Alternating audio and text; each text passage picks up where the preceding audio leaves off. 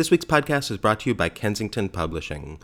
From Pushcart Prize nominee Danny Johnson, The Last Road Home is a powerful debut novel of race, first love, and coming of age in North Carolina in the 1950s and 60s.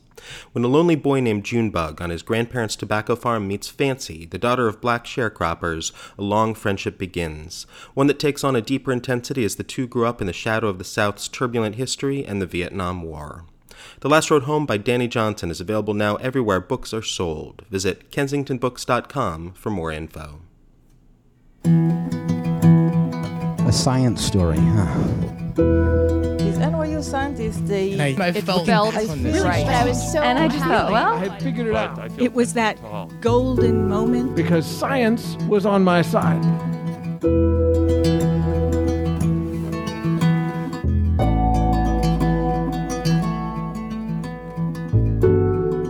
Hi everyone, I'm Ben Lilly, and welcome to the Story Collider, where we bring you true personal stories about science. This week's story is from Aaron Wolfe. It was recorded in June 2016 at Oberon in Cambridge, Massachusetts.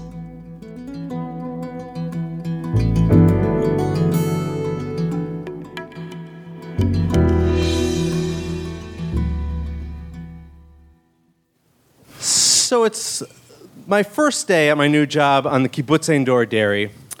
And my boss, this alcoholic British expat named Willie, takes me aside and says, "Aaron, man, grab a raincoat, meet me out back."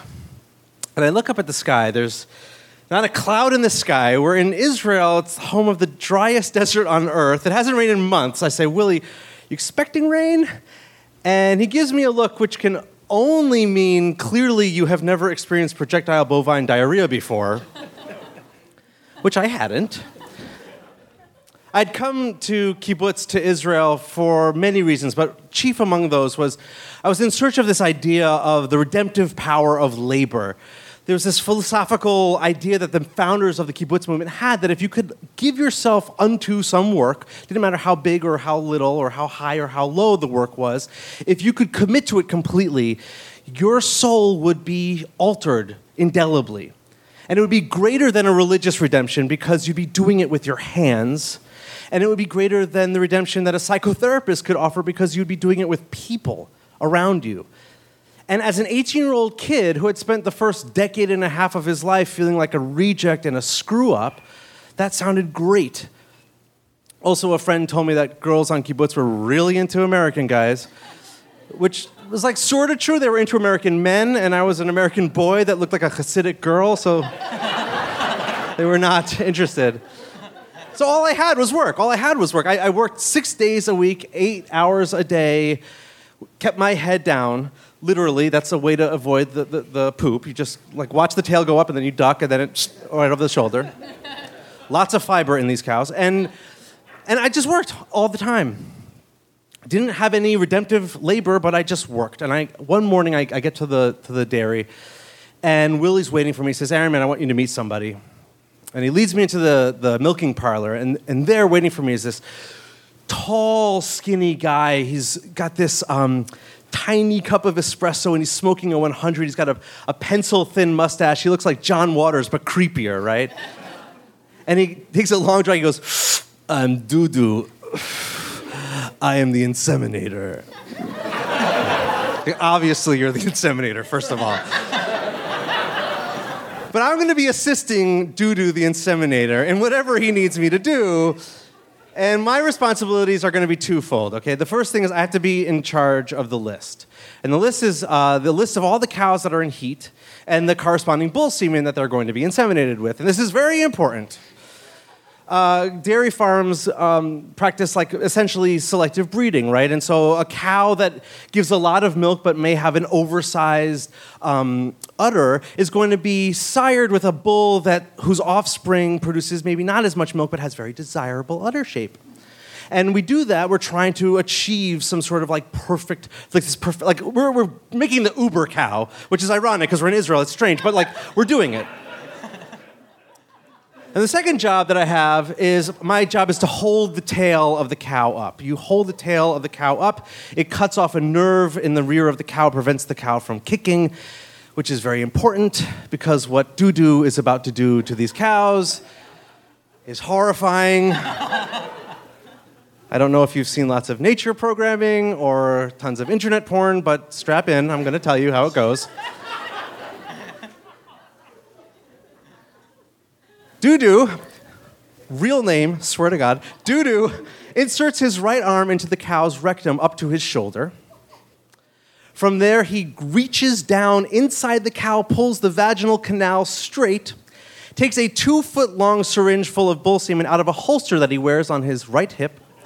He inserts it into the cow's vagina up to his elbow, depresses the plunger, completing the circle of life as God intended it. The first time I saw it, I almost passed out. The 10th time I saw it, it was like I was on peyote. Like the walls of perception, the reality was melting around me. All I could see was John Waters fisting cows over and over and over again. I get to the end of the day, we've done about 24 cows. We're the second to last cow. I read off the number, I hold up the tail, 2 hands. This tail's major muscle, I'm holding it tight, you know. Hold up the tail, out comes the syringe, in goes the right arm into the rectum, in goes the left arm, and that's when I realized I made a mistake. I say, doo-doo, that's the wrong bull semen. Which I had not been taught how to say in Hebrew school, by the way. But I'm right. Doo-doo takes the syringe out, and I'm right. It's not the right bull semen, or for those keeping track, it's not the shpich hanachon. And but now we're in a pickle, essentially, right? He has no place to put this syringe. He can't give it to me. I can't let go of the tail. If I let go of the tail, we're going to get kicked in the chest. He can't put it back in the holster. That'll cross-contaminate the other syringes. He can't put it on the ground. That'll ruin that syringe. This is valuable bull semen that someone has had to do terrible things to harvest. And so I watch as he takes this dripping wet syringe covered in cow juice, and he puts it the one place that he can, which is right between his lips. And then he very quickly takes out the other syringe, and it goes, down goes the plunger, he takes the thing out of his mouth, and he goes, it's totally sterile. And then there is a long pause, and he goes, don't fucking tell anyone. And I go home that night, I take this very long shower, like wash the existential dread type of shower, you know, like just never stop water, never stop. And I like, this is essentially this is a huge problem for me because clearly Doo-doo has what it takes to experience redemptive labor. Like he has committed to this cause fully, right? And I'm not sure I have what it, like if what it takes is to perform cunnilingus on a cow by proxy, like I don't have what it takes. I also don't want to have what it takes at all. For the next few months, I just kind of like go through work in this daze, just in a fog. And then one morning, I'm doing the morning milking, 3 a.m. milking, and I'm getting like halfway through the cows, and Willie bursts into the milking parlor, and he says, Aaron, man, we got to go right now. Come with me. And he takes off into the night. And I go running after him, and he's running past all the other cows. He's running to the back of the cows where we keep the pregnant cows.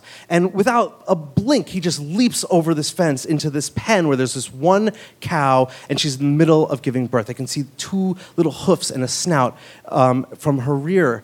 And I have this immediate realization. I've seen the seminal movie City Slickers. I know how this works. Billy Crystal feels like a little sad about his life, and then he like helps out a calf, and then he feels good. And I like immediately jump in after Willie. And I'm like, Willie, what do you need me to do? And he says, push, man. And I put my shoulder up against the rump of this cow, and I start pushing, and Willie attaches these ropes to the little hoofs that are sticking out, and then the other side of the ropes he attaches to a car jack, essentially. And he starts ratcheting this calf out of the mother. And I'm pushing, and he's pulling, and I'm pushing, and he's pulling, and the calf isn't budging. This is a problem that's pretty common, actually, with this selective breeding process. Cows will grow in gestation calves that are too big for them to birth. So no matter how hard we try, this thing's not budging. And he's pulling, and I'm pushing, and he's pulling, and I'm pushing. And then he says, we got to do an episiotomy. Now, my mom's a midwife. So I know that an episiotomy is a surgical wetting of the perineum, and I'm like totally prepared for like the anesthesiologist to come in and like the veterinarian. I'm like, okay, cool, we're cool. And then he takes a Bowie knife out of his boot and he just starts sawing away. And the cow leans over and goes, "Meow," and then just eats, just continues eating. Slightly different than like human females. But then we get back to pushing. He's pulling, I'm pushing, he's pulling and pushing, and then there's this like, thump, and the calf slides out. But the calf's not breathing. And Willie says, we have to do CPR. And the only time I've ever done CPR is on a 5th grade babysitting class, and it was on a plastic dummy. And I don't know how to do it, but he says, blow, man. And I grab the face of this calf, and it's covered in that same juice. And I press my lips to its nostrils, and I start blowing. And Willie's doing chest compressions, and I'm blowing, and he's compressing, and I'm blowing. And then he throws me off of the calf, and he leans back, and he punches the calf as hard as he can in the chest. And it shudders, and it goes, and then it gets up on little Bambi legs and goes and feeds. And I collapse on this bale of hay, and Willie collapses next to me. And I'm waiting. Like, I'm waiting to feel something, anything good, redemption, anything, like heavens open up, like heal me, something, anything. But I don't. I just feel kind of gross around the mouth area. And tired, really, really, really, really tired. And then Willie puts his hand on my shoulder and he says, Aaron, man. And then I remember, Billy Crystal doesn't feel good right away. First Curly says that thing to him, and then he feels good. And Willie looks me right in the eye. I say, yes, Willie. And he says, she was queefing like a cunt. And he lights a cigarette and he walks off into the night. That night at the Kibbutz Disco, which is a barn with techno pumping in it, he comes up to me, blind drunk. And he throws his arm around me and he says, for a Yankee, you're all right. It's the nicest thing he'll say to me the entire year. It's not exactly redemption, but it's totally close enough. Thanks.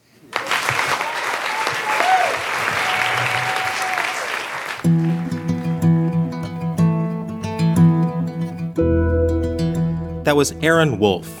Aaron is a Moth Grand Slam winning storyteller, writer, filmmaker, and obsessive fan of Tottenham Hotspur Football Club. He is the screenwriter of the Academy Awards shortlisted Record Play, and his work has been featured on the Moth Radio Hour, the New York Times, and Slate. The Story Collider is produced by me, Brian Wecht, Aaron Barker, Ari Daniel, Christine Gentry, Skylar Bear, Shane Hanlon, Rosie Waldron, Nissa Greenberg, and Liz Neely. The podcast is produced by Rose Eveleth, and the theme music is by Ghost. Special thanks to Oberon for hosting the show, and to Summer for... Wait, where'd Summer go? Thanks for listening.